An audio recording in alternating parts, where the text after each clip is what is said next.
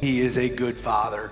He's faithful and just. He is true and righteous in all of his ways. And you can trust him with all of your heart. You know, one of my favorite Christmas traditions is gathering the family together and watching the timeless classic, It's a Wonderful Life. I love this simple black and white film with such a simple storyline that tells the story of redemption. George Bailey, he's brought low because of a bank scandal. The stress of work affects his family life. He's on the brink of jumping off of a bridge, but he is saved by his guardian angel, Clarence, who helps him to realize what he already has. And I love the final scene of the movie where there is laughter and singing and shouting and cheering as friends and family gather together and they celebrate what's happened in George's life. And every year I am brought to the point of tears. And yes, I am a crier at most movies. And I'm brought to the point of tears when I see a man who experiences redemption. When I see a man who indeed went from emptiness to fullness. Well, seeing someone go from emptiness to fullness is what we see happening in the closing chapters of Ruth. Let me show you. Grab your Bibles and turn with me to Ruth chapter 3. As a faith family, we've been walking through the book of Ruth together in a sermon series entitled Sweet Providence. And it seems so bittersweet to be coming to a close on this incredible book. Back in 2010, as Christy and I, we were headed to Ethiopia to pick up our sons. We had a layover in Rome. And so we thought, well, let's have a couple of days in Rome. And so for 3 days, we ran around like our hair was on fire. We wanted to see everything as much as we could, but we got to the end of the 3 days and we felt like we didn't really get to see as much as we wanted to. Well, that's kind of how I feel about the book of Ruth.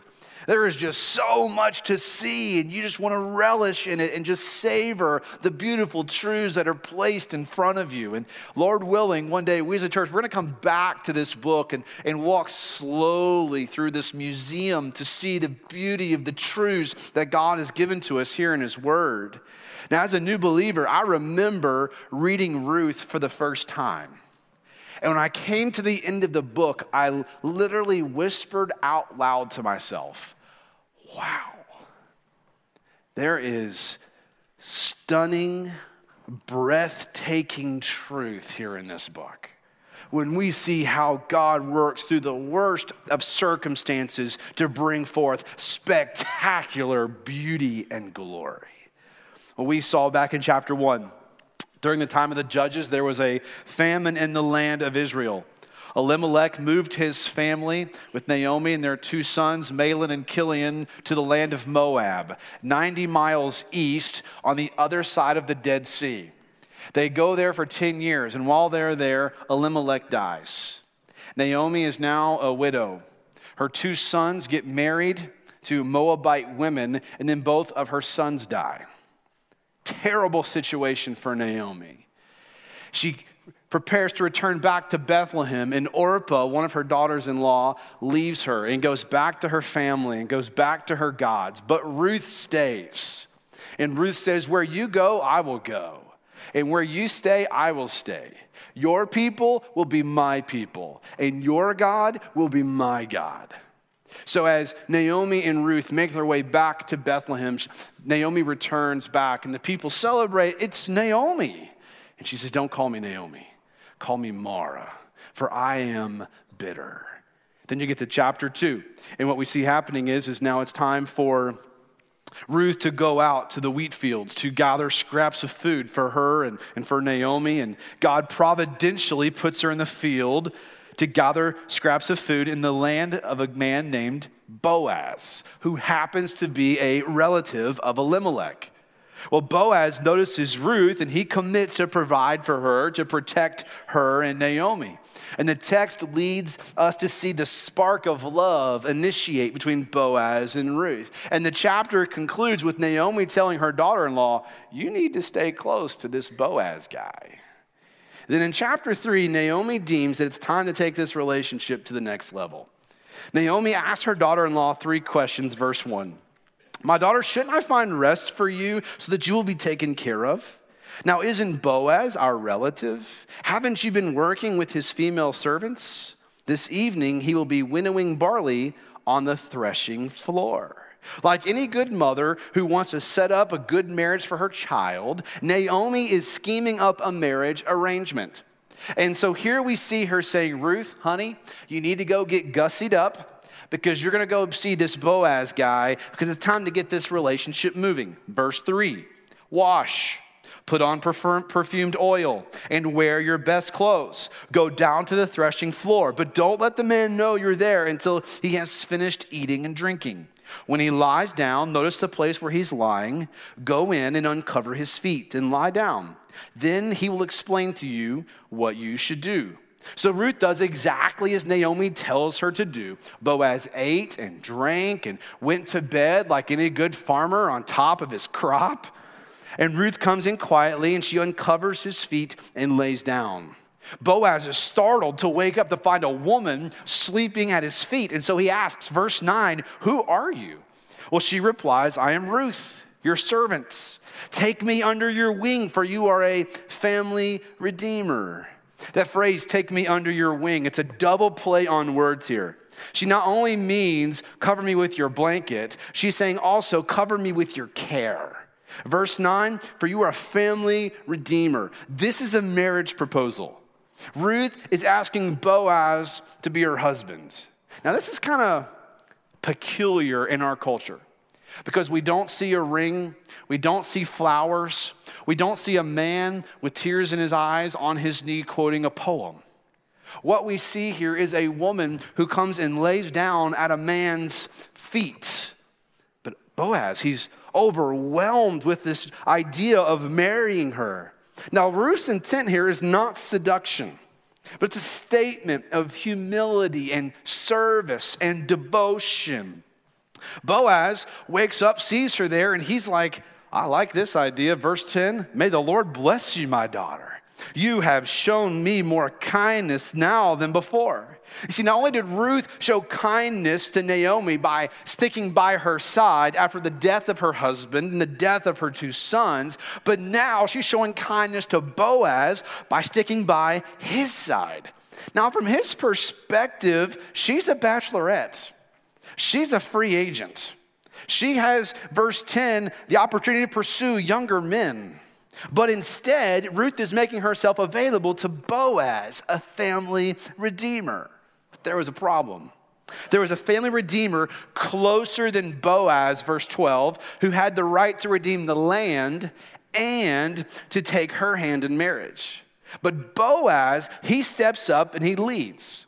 He plans to allow the other man the opportunity to redeem her. He's not going to manipulate the process that God had written in his word, but Boaz does promise her, verse 13, if he doesn't want to redeem you, as the Lord lives, I will. What a moment. What a godly man. Boaz is obeying the word. He's obeying Deuteronomy 25. And he's showing us how to walk in obedience to the law of God. Boaz is trusting God to be the one who brings the 2 of them together. Now, single men, hear me on this. You need to be ready and willing to step up and lead when the opportunity comes. You trust God to ordain your steps. You trust his timing, but you don't drag your feet. You don't be passive. What we see here is Boaz. He's trusting the Lord, but he's also making a plan. You see, it's good to plan. It's good to prepare for God to move. And that's what Boaz is doing here, verse 13. He's going to sort out this whole relationship in the morning. But in the meantime, he tells her, lie down. Why? Well, it's because he doesn't want her going out in the middle of the night. It's not safe. He wants to protect her. He wants to keep his eyes on her to make sure that nothing can happen to her. Now, before you read too deeply into this, this is not sexual innuendo. 4 times in the book of Ruth, we see that Ruth and Boaz are praised for their noble character. So there's nothing shady happening here. Then right before dusk, he fills her shawl with 6 measures of barley for her and Naomi. She gets home from the big dates, and you can imagine Naomi saying, I'm going to put on a pot of coffee, and we're going to have a chat. I want to know what's happened. She says here in verse 16, what happened to my daughter? Then Ruth told her everything the men had done for her. Meanwhile, that morning, verse 1, chapter 4, Boaz went to the gate of the town and sat down there. Soon the family redeemer Boaz had spoken about came by. And Boaz said, come over here and sit down. So we went over and sat down. And then Boaz took 10 men of the town's elders and said, sit here. And they sat down. He said to the redeemer, Naomi has returned from the territory of Moab, as she is selling the portion of the field that belonged to our brother Elimelech. I thought I should inform you. Buy it back in the presence of those seated here and in the presence of the elders of my people. If you want to redeem it, do it. But if you do not want to redeem it, tell me so that I will know, because there isn't anyone other than you to redeem it, and I am next after you. You see, Boaz here, he's fulfilling the role of the kinsman redeemer that we find in Deuteronomy 25. He's stepping up. He's taking the lead. The other man, who is nameless in chapter 4, states he wants to buy the land, which he has the right to do. But then in verse 5, it says Boaz says, oh, yeah, there's just one more thing. Verse 5, on the day you buy the field from Naomi, you will acquire Ruth the Moabitess, the wife of the deceased man, to perpetuate the man's name on his property. Uh-oh, this changes this other man's plans. Is he not only ready to take on the land, is he ready to take on a wife? Is he ready to take on Ruth? Notice what he says, verse 6, the Redeemer replied, I can't redeem it myself, or I will ruin my own inheritance. Take my right of redemption because I can't redeem it. Bingo. This is now Boaz's opportunity to marry Ruth. Now, the narrator chimes in here. Verse 7 gives historical context for what's about to happen. And the narrator explains in verse 7 why the other man takes off his sandal and gives it to Boaz, stating that it was a cultural way of binding a legal matter concerning property or redemption. Boaz then turns to the elders in the crowd gathered around. And he says, you're witnesses. I am buying the land and I am marrying Ruth. The elders, the people, they celebrate and they pray the Lord's blessing upon Boaz and his household. Then watch what happens, verse 13. Boaz took Ruth and she became his wife. He slept with her and the Lord granted conception to her and she gave birth to a son. The women said to Naomi, blessed be the Lord who has not left you without a family redeemer today. May his name become well known in Israel. He will renew your life and sustain you in your old age. Indeed, your daughter-in-law who loves you and is better to you than 7 sons has given birth to him. Naomi took the child, placed him on her lap, and became his nanny. The neighbor women said, a son has been born to Naomi, and they named him Obed. He was the father of Jesse, the father of David. Here in the text, we see a proposal, chapter 3. We see marriage, and we see a child, chapter 4. But this story is about more than just harvesting. It's about more than just a wedding. It's more than just about a cute baby and a happy grandmother. This story is about a family redeemer who steps up to care for his family. The family redeemer is Boaz. But as we saw last week, the story is about the greater Boaz, the greater king of Israel, Jesus, our family redeemer. Now, Kenneth, isn't that theological gymnastics to come to that conclusion?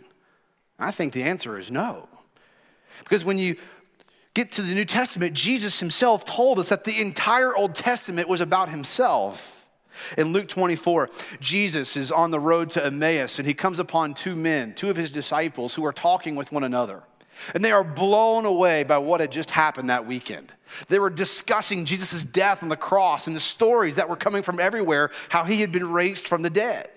Well, Jesus kind of walks up upon their conversation and listens.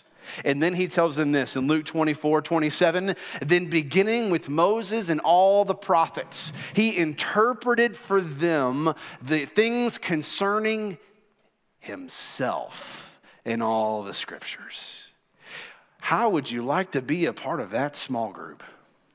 Jesus meeting with these two men, and he's starting with Moses and with all the prophets. He is pointing to himself. He's saying everything in the Old Testament is pointing to me.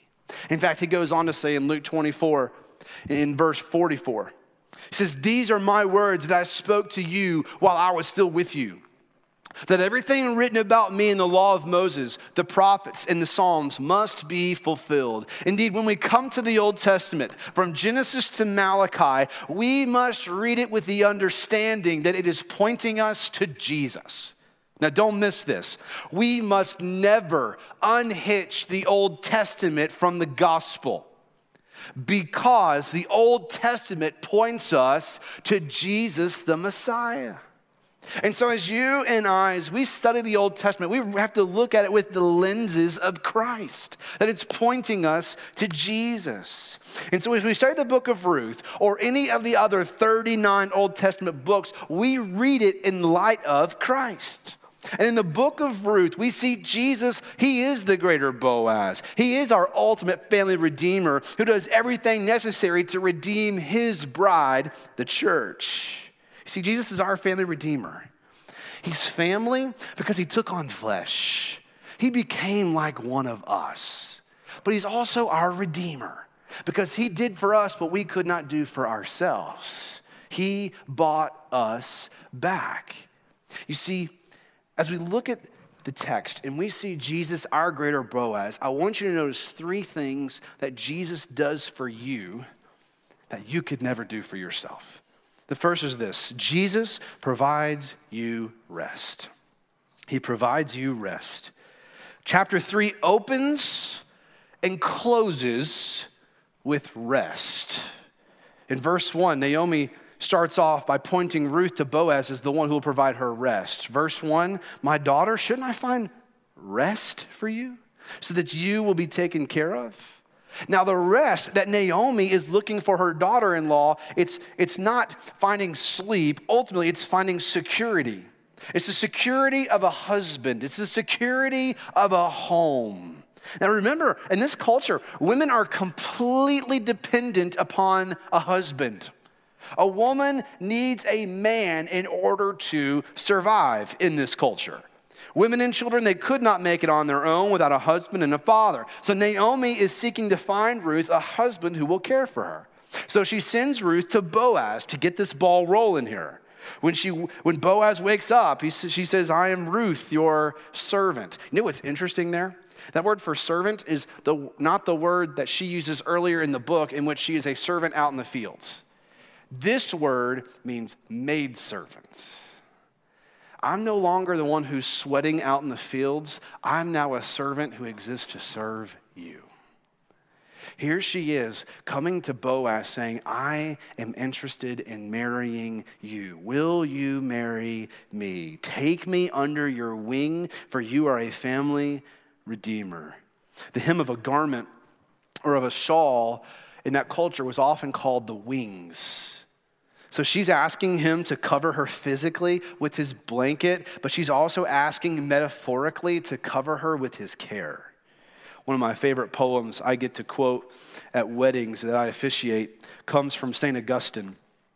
It says that a woman was made from the rib of a man, not from his head to be above him, not from his feet to be beneath him, but out of his side to be equal with him, under his arm to be protected by him, and close to his heart to be loved by him. That's what we see happening here. We see Ruth coming under the wings, coming under the care of Boaz. She's asking him to give her rest. This is a picture of how you and I come to Christ. We come as poor outsiders. We are Gentiles coming to a noble Jewish man, and we ask him for rest. Are you tired of running on the treadmill of dead religion? Come to Jesus and rest. Are you tired of just going through the motions? Come to Jesus and rest. Are you tired of playing the church game? Come to Jesus and rest. Are you tired of trying to earn God's favor? Come to Jesus and rest. You see, the gospel is God's call for you and I to stop working. And we rest in the finished work of Jesus for us. In which you say, I'm no longer trying to earn God's favor. I'm no longer trying to be a good person to try and measure up to God's perfection because I can't reach it. But indeed, I'm no longer trying to do it on my own. I am resting in the work of Jesus for me. You see, Jesus did everything necessary to save you through his perfect sinless life, through his substitutionary death, and through his victorious resurrection. Come to Jesus, all who are weary and heavy laden, and he will give you rest. His yoke is easy. His burden is light. So come to Jesus and rest in his finished work for you. The second thing that Jesus does for you is that Jesus is able and willing to redeem. When Ruth came to Boaz, she was hoping that he would be the one who would redeem her. And he responds, yes, I am willing to redeem you, but there's a legal complication. Chapter 3, verse 12, there is a redeemer closer than I am. Now, the other relative, he has first dibs on the land and first dibs on Naomi and Ruth before Boaz. So the plan was, let's wait till morning, let's get this situation settled. So in chapter 4, Boaz trusted God, he kept the law of God, and he gathered the town elders, and he stepped up to redeem. You see, Boaz was the only one who was willing and able to redeem. Hear me today, God has no obligation to redeem you. He is perfectly just and right to condemn you and I for our transgressions. But God demonstrates his own love for us in this, that even while we were yet sinners, Christ died for us. You see, Jesus is the only one who was willing and able to redeem you, and he did so with joy by going to the cross. Jesus gladly paid the price as your redeemer because he loves you. Not the well-behaved you, not the I have to appear like I have it all together. It's just you that he loves. You see, the beauty of the gospel is that no matter what you've done, no matter how dark your past, no matter how selfish you are, Jesus still loves you and he goes to the cross for you. He stands ready to redeem. He is both willing and able to redeem any who humble themselves, turn from their sin, and trust in him by faith. Thirdly, I want you to see Jesus promises a better future. At the end of chapter 1, Naomi, she has lost her husband. She has lost her 2 sons. She was a poor old woman who renamed herself bitter. But at the end of chapter 4, she has Boaz who protects her and provides for her. She has Ruth who loves her. And she has Obed resting, a grandson laying in her lap. You see, only God can take someone from bitter to blessed. And that's what he does by his grace. The women who once were consoling Naomi for her loss, they're now celebrating with her because of her blessing. Today, you may be like Naomi. You're in a circumstance that have made you bitter. You can't see what God is doing or why he is doing it. Yet hear me today. God is moving you towards a better future. He has provided you a redeemer, one who is able to restore your life. He is faithful. He nourishes you by his loving kindness, and he is working out his plan for your life. That's what he's doing here in the life of Naomi. This baby boy, verse 16, laying in her lap, would one day become the father of Jesse. Jesse would then have 8 sons. The youngest would be a shepherd boy out in the fields, and he would become Israel's greatest king. And his name, verse 22, is David. Royalty was laying on the lap of Naomi, and she didn't even know it. Whatever you're facing today, don't get bitter. Trust the one who promises you a better future. God is up to good in your life, in the midst of the pain. In the midst of your struggle right now, God is up to good. And he is preparing for you a future that is far greater than anything that we could ever understand or compare to this world. So what are we to do, Kenneth? It's the impact point. Rest in Jesus' redemptive work for you. God has redeemed you, not with gold or silver, but with the blood of Jesus Christ. Jesus, the greater Boaz, the King of Kings who sits on David's throne forever, loves you so much that he gave his life for your sin. He gave it all and he paid it all at the cross. And what began with death, it now ends in new life. What began with emptiness in chapter 1 is now ending with fullness in chapter 4.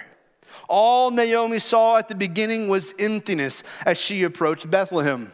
But when we get to chapter 4, we see that God would bring forth a baby, verse 14, who would give her a future. God would bring forth a baby whose name would be famous in Israel. But God would bring forth a baby, verse 15, who will renew her life. But God would bring forth a baby who would sustain you in your old age. But God would bring forth a baby who loves you. But God would bring forth a baby, verse 15, who is better to you than 7 sons.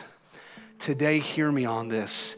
If you are experiencing emptiness, if you are in struggle, if you are in trial, if you feel fear and afraid and anxious and you're not sure if you can take another day, then look towards Bethlehem, where God brought forth a baby who gives you a future. His name is famous in all of Israel. He renews your life. He sustains you in your old age. He loves you, and he is better to you than 7 sons. And his name is Jesus.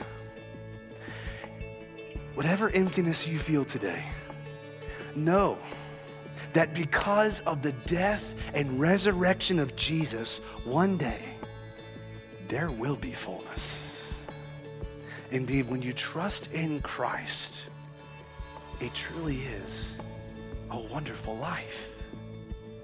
And it's ours forever because of Jesus.